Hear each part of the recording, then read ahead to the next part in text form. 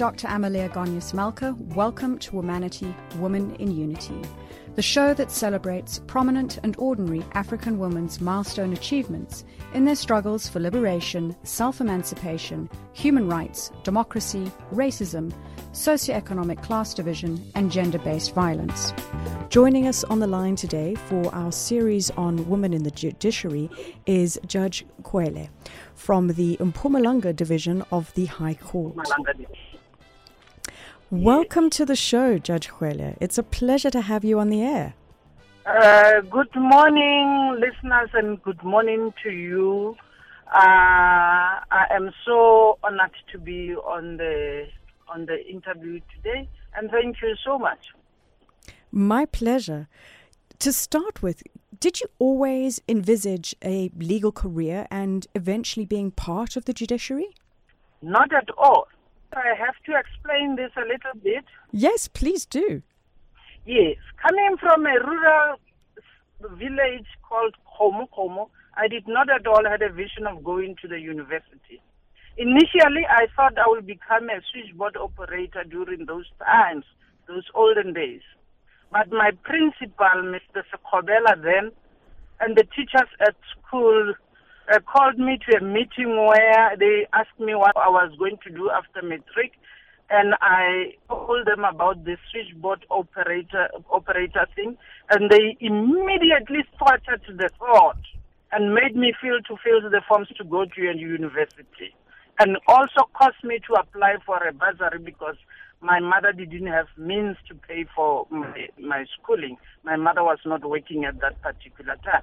So when we were filling those forms, I opted for social worker. I thought that I would do social worker. But when I arrived at the university, fortunately, I could not register timeously. And when I found that I couldn't register for social worker, the other students who were from the same school with me just influenced me and said I should do law. And that's how I started doing law. I think it's a lesson of the type of elements that young people are exposed to in terms of the opportunities and the horizons. If you're never exposed to opportunities of law, of having the funding to proceed, it's not even part of your consideration. Yes, you are right. During the olden days, we did not even have, I remember we didn't have any career guidance thing at school at all. So even law was not even in my thoughts. Having started that journey, can you take us through some of the milestones on your way to becoming judge of the Mpumalanga Division of the High Court? Yes, after graduating from the university, I was forced to go and work. I wanted to continue, but I was forced to go and work because I did not have money. But then the bursary that I was awarded wanted me to either pay them the amount or serve them. So I had to opt for working for them. So I started as a prosecutor at Taung Magistrate Court. And then I also became a control prosecutor thereafter. Immediately after that, I think within 2 years, I was appointed as a magistrate. And once I was appointed as magistrate, I was also requested to head the office of the magistrate. And here I have to mention that I was very reluctant to take that position as acting head because there were other senior officials who, in my view, were supposed to be taking that position, but they said, no, I have to take it. So I also had to be transferred to Pampierstad Magistrate Office where I was head of office. And at that same time, I was also requested to also head an office at Khanyisa, which was about 200 kilometers from where I stayed, because the magistrate there was demoted. The office was having a problem. So I was heading two offices at the same time. And I then was also requested later to go to Magistrate Uppington, where I became a senior magistrate. And it was during those era when the democracy started, because they wanted to transform this office. It's a white-dominated office, so I had to go there to effect transformation there. And later, because I saw that I have done all the feats, prosecuting, being a magistrate, being the head of office, I wanted something different. Then I opted to go to Justice College, which was a college that was training magistrates. So I then became a trainer for magistrates. And whilst there, I also applied for a senior post, a regional court post.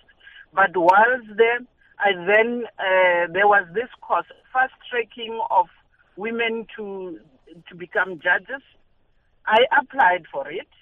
Fortunately, I was selected to participate, and then I participated. I did well.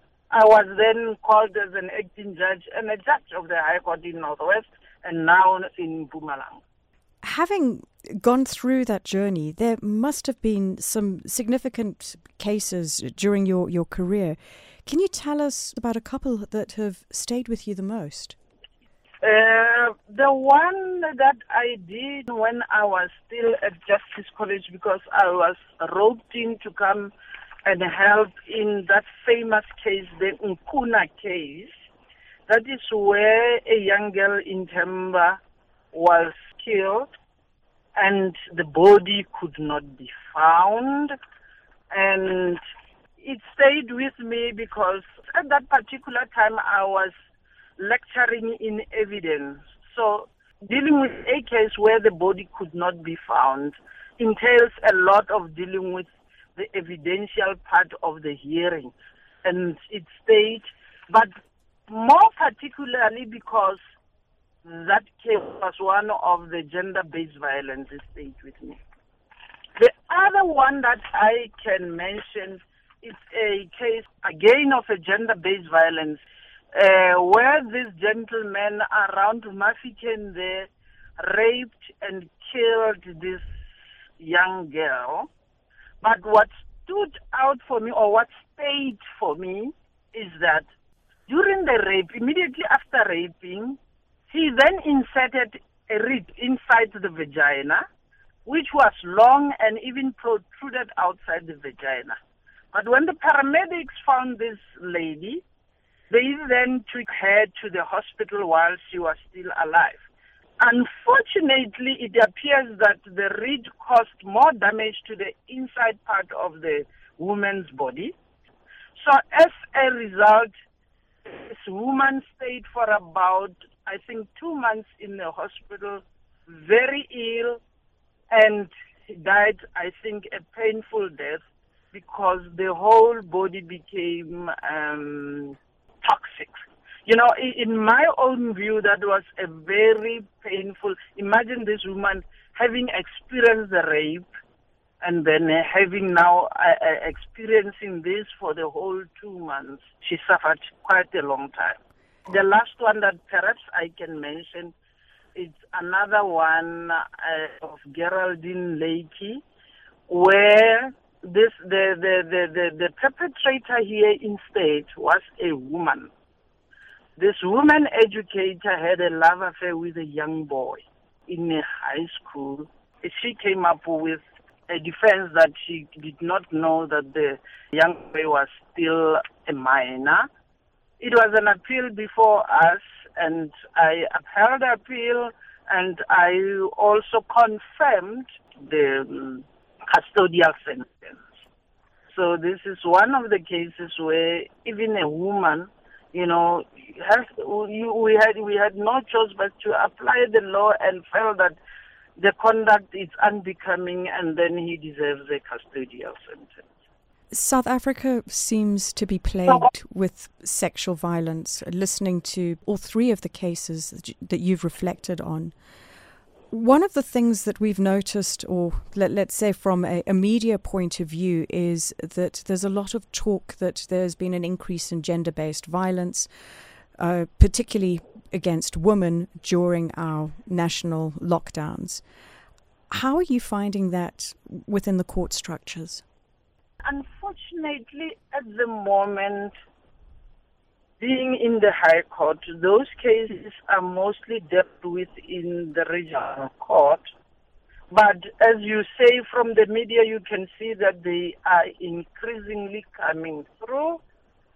which is unfortunate. And I am of the view that then as women and even men, including men this time around, we have to find new strategies to deal with this, and even to think about how we can deal with it in this COVID area also, new strategies perhaps. Well, clearly our current strategies haven't been working across the board, unfortunately. So I do hope that during our COVID era that maybe we can come up with some better solutions. Yes. Judge Gwele, when we were talking earlier, you mentioned that on your route to becoming a judge that you had participated in a program which was about fast-tracking women to becoming judges. And as our program is all about gender equality, which is increasingly a global focus, I know that in your career between 2014 to 2018, you served as president of the South African chapter of the International Association of Women Judges. Please, can you tell us more about this organization? We call it a South African chapter of the International Association of Judges because it is affiliated to the mother body, which is the International Association of Women Judges in the United States in Washington. So this is the chapter in South Africa. We established it, and the membership are mainly magistrates and judges, but we do accept advocates and even attorneys, but we call them as friends of the chapters. The membership of this association accept both male and female magistrates, judges, or advocates or attorneys. Currently, I think because when I stopped becoming a president in 2018, membership were plus minus 350, and I know it has increased.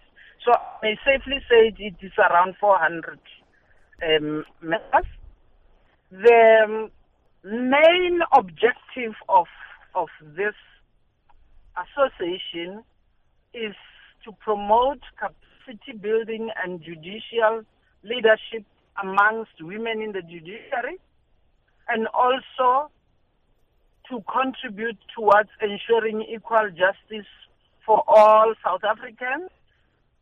We also envisage a society that respects and upholds the human rights of women and seek to actively promote women participation, advancement, and leadership within the judiciary.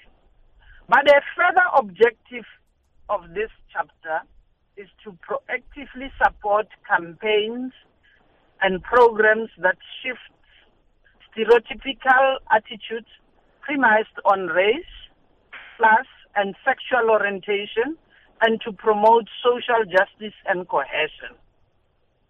We also seek to redress the scourge of sexual and gender-based violence perpetrated against women, children, and other vulnerable groups. I may say that the chapter, amongst the programs that they do, are the following. We are having a JEP program, JEP program. In full, it's called a Jurisprudence of Equality program. This program focuses on judgment writing, especially for our members, and we also sometimes engage international partners. We also have a series of legal and judgment writing program which we offer in a form of workshop, which is designed to strengthen the capacity of judicial officers in the country. We also have a human trafficking combating program. We also have a mentoring program for judicial officers. We also do have programs that we call a family dialogue seminar, where we talk, we engage the legal practitioners, the judicial officers, and all other stakeholders that are in the field of the family law, where we talk to the communities. And our flagship program, again, is one that we called a mentoring of university students. Currently, when I left the presidency, it was done almost, we had a huge program in Gauteng province, Northwest province, Free State province, Western Cape province, and even KZN, to mention a few. The other provinces were still coming, but here we had a huge number of students that we were mentoring. We also have a program where we officiate at moot courts for law students. We are also engaged in exchange visits to other countries like Malawi. We visited Kenya to go and showcase what we are doing and also learn from them what they are doing, because they are also having almost the same chapters which are affiliated to the mother body, IAWJ. And if I can mention a few, like in other programs, the Gauteng program has launched a very big program where they are dealing with a sexual and gender-based violence. And we also have other social responsibility and outreach programs. For example, there are other provinces that visit the prisons, where especially women are incarcerated.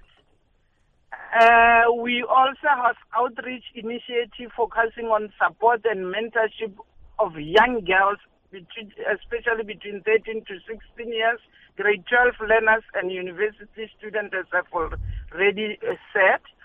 And we also have campaigns which are dealing with HIV and AIDS. We also have a program that deals with health and wellness support for judicial officers. And the Gauteng province also did an outreach program that deals with older persons. It sounds extensive in terms of the different programs that you're doing, incredible diversity, looking at a multifactorial approach and addressing capacity building in a significant way. Do you see these types of almost programs or instruments as being tools to help increase the number of female judges in the country? Yes, we do. I know that there are quite a number of women that has been appointed as judges because of our association. I know that there are a number of women that were appointed to the higher positions, like in the Supreme Court of Appeal. I can mention a few in the Supreme Court of Appeal: Justice Muchumi, Justice Mulimela, there are a number of them. The names doesn't come quickly. But for information, Justice Mandisa, who is the president of the Supreme Court of Appeal, leads the association. Justice Firona, who was appointed at the Concord, to mention a few. There are a lot. And I'm not only looking at the women that were appointed as judges, but if you look at the magistracy side, there are a number of women who are our members who participate in these programs that were elevated to senior positions. A recent appointment was the regional court president of Northwest by the name of Vuyo Nonqembu, who was who served in various committees in the association. I'm just mentioning a few, a lot. It must be so rewarding to see the fruits coming out of this type of program, where you're really seeing the tangible results with women moving up through the system. And we know across every sphere of society that women have struggled to achieve equality. Thinking back on the progress that we as society have achieved in recent decades, I always think that our history defines our present, but our actions today are what is going to direct our future. Given that we're about to go into Women's Month, in your opinion, what areas do you think we need to build on the most to benefit women optimally in the future? Firstly, I'd like to stress the very same issue about leadership. I think we need to build a pool of leaders. And this time, I'm not only talking about the judiciary. I mean, in all the spheres of the government, in the judiciary, politically, and even in the private sphere. And I also think that we need to concentrate much on mentoring. Another area that I think that we need to look at is economic emancipation of women. And I think the last one that we need to increase on is what we had already talked about, coming up with new strategies of dealing with gender-based violence, because as you know, it's becoming now a pandemic also. When I think about the points that you've just mentioned from a leadership and mentoring perspective, that really puts women in the public eye. It provides an opportunity, thinking on the leadership level, that they are visible, that people can see them, that people understand what women are capable of doing. And then equally so on the mentoring side, I always consider that's a way of being able to give back to younger women, to help nurture them so that they don't have to necessarily walk the journey that our leaders have taken, but they can almost exactly bounce off of, there's that great expression where they say standing on the shoulders of giants, and I see that as the opportunity of mentoring. Hi, this is Lyra, South African Afro Soul singer and songwriter. You're listening to Womanity, Women in Unity, presented by Dr. Amelia Malka on Channel Africa, the voice of the African Renaissance, a program that celebrates prominent and ordinary African women's milestone achievements in their struggle for liberation, self-emancipation, human rights, and democracy. Today, we're talking to Judge Gwele from the Mpumalanga Division of the High Court. We would love to receive your comments on Twitter at Womanity Talk. In the previous section of our conversation, Judge Gwele spoke about poignant moments in her career. She also focused on the South African chapter of the International Association of Women Judges and relayed some of her views in terms of what we could do to benefit women in the future from a point of leadership within the judiciary, within public office, as well as in the private sector, promoting economic emancipation, and also looking at developing new strategies of dealing with gender-based violence, which is increasingly becoming a pandemic in South Africa. Judge Gwele, one of the questions that I ask all my guests on this program who've made tremendous achievements in their respective fields of expertise is about some of the factors that they consider have contributed to their success. Some people speak about perseverance. Some people talk about a particular person in their life. Could you please share with us what you consider to be some of the factors that have contributed to your success?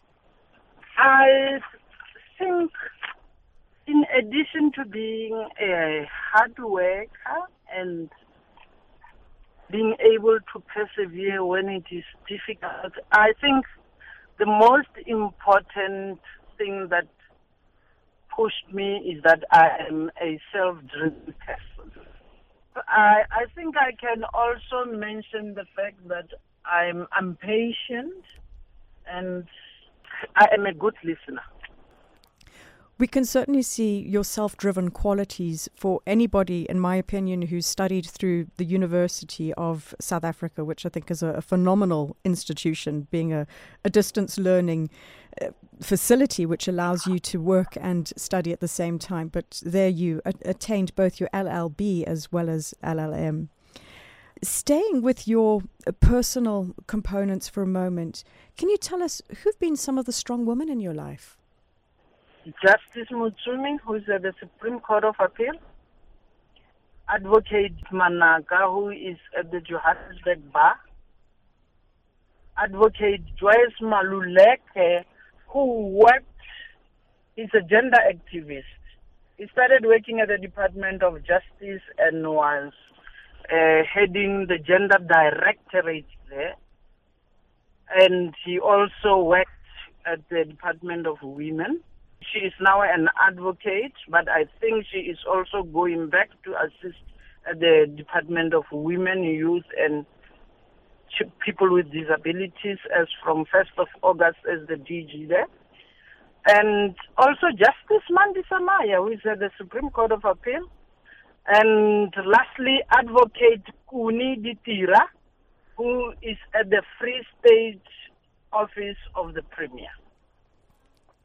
All phenomenal women. We've had the privilege of interviewing Advocate Maluleke as well as Justice Maya on our program. It's nice to hear their names again. Yes.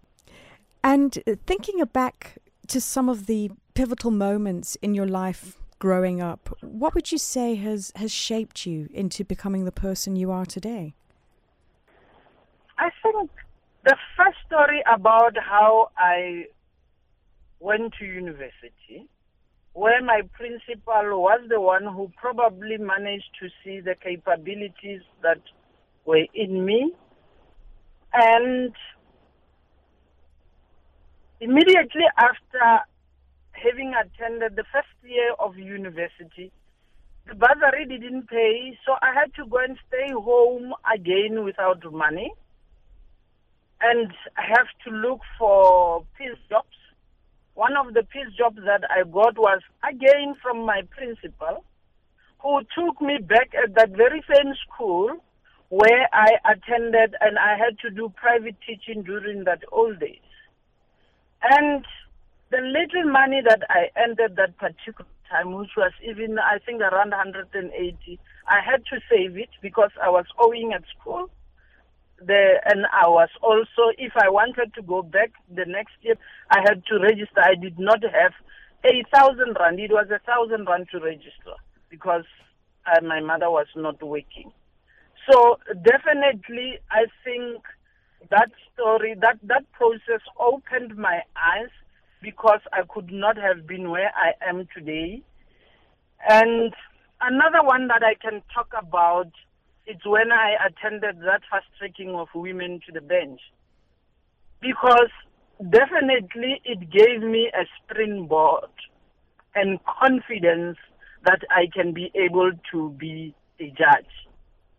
And now the last one that I can talk about is becoming a president of the chapter. I did not want to become one. I did not apply. Nobody even nominated in. I was just pushed in at that particular time. But I managed, and I was able to showcase the leadership skills that I had learned when I was a magistrate during those years. All those examples really speak to your tenacity and your self-driven motivation qualities. What would you say has been the best lesson that you've learned during your career? The best lesson that I had learned throughout the career is that I had gained the necessary knowledge and the understanding to appreciate the perspective of other people in their different circumstances. That's such a significant life lesson. Yes. And I didn't mention it as far as the chapter. Currently, we are establishing a trust. We have established it, but we are still at the preparation state, a trust that will be solely responsible for the training of women. I'm saying this because that program of the fast tracking of women stopped. It's no longer there. But we saw that it was significant in advancing a few women and quickly so to the bench, because after that program, about 10 of us were immediately appointed to the bench. But it stopped, probably because of lack of money. And there were also other opinions that why women? Why should it be only for women? But personally, I'm saying, why can't we be bold and biased and concentrate on women at this era so that the transformation, especially of the judiciary, can be fast-tracked? So we are establishing a trust where we are going to revive that particular kind of a program, because we saw the importance of it. And now this time around, we are not only going to concentrate on women who are in the judiciary, because we are also including the legal fraternity as a whole. We will include the attorneys, we will include the advocates, we will also look at some students. There are various programs that we have suggested. I don't want to waste your time, but I thought I should mention this. Yes. It sounds like it's a very empowering component to fast-track women. And indeed, why not have a program that's dedicated exclusively to women? I recall having, in our conversation with the ambassador of Australia, and she shared a story where in one of the towns or provinces in Australia, they had seen from a police perspective that there weren't enough women coming into the force. So what they did was they said, we are actually not taking in any men into this particular intake. Yes. It's exclusively women, because otherwise the gender ratio and balance just will never be achieved. We cannot achieve the redress that we want, actually. And now, why are we establishing a trust? Because the problem is that we don't have funds in the association. Much as we are judicial officers that are active, we can't be actively be seen to be looking for donations. It compromises our judicial independence. So through a trust, it will be better, and then we'll be able to get donor funding through the trust, and then be able to deal with to pay for women who have been trained and all those kinds of things, so that we can achieve what we want faster this time around. We wish you all the very best for establishing that trust, and that it can continue to develop the good work that it's doing in terms of empowering women within the entire judicial value chain. And lastly, Judge Gwele, as we close out our conversation today, could you share a few words of inspiration that you'd like to pass on to women in Africa that are listening to us today? I think as women, we have a duty to break and eliminate all the barriers that limits our empowerment as women. We can only manage by building bridges amongst ourselves so that we can overcome this. But we should also not forget to also build bridges with our male allies, because they are very, very, very important. I think we should also not forget to take others by the hand, and that's how we can win. I think that offers both a component of inspiration as well as practical significance on cementing relationships between other women and building those bridges with our male counterparts. Thank you so much for joining us today. It's been a pleasure having you on the air. It's really an honor for me on my side also to be invited to participate on this program, which is envisaged for the Women's Month. And West, because we are not going to have conferences, we usually have annual conferences where we talk about this women issues. But this year around, unfortunately, because of COVID, we are not going to have a conference. But thank you so much. It's a pleasure to have you on the air. You have been listening to Womanity, Women in Unity on Channel Africa, The African Perspective. And we have been talking to Judge Hwele from the Mpumalanga Division of the High Court.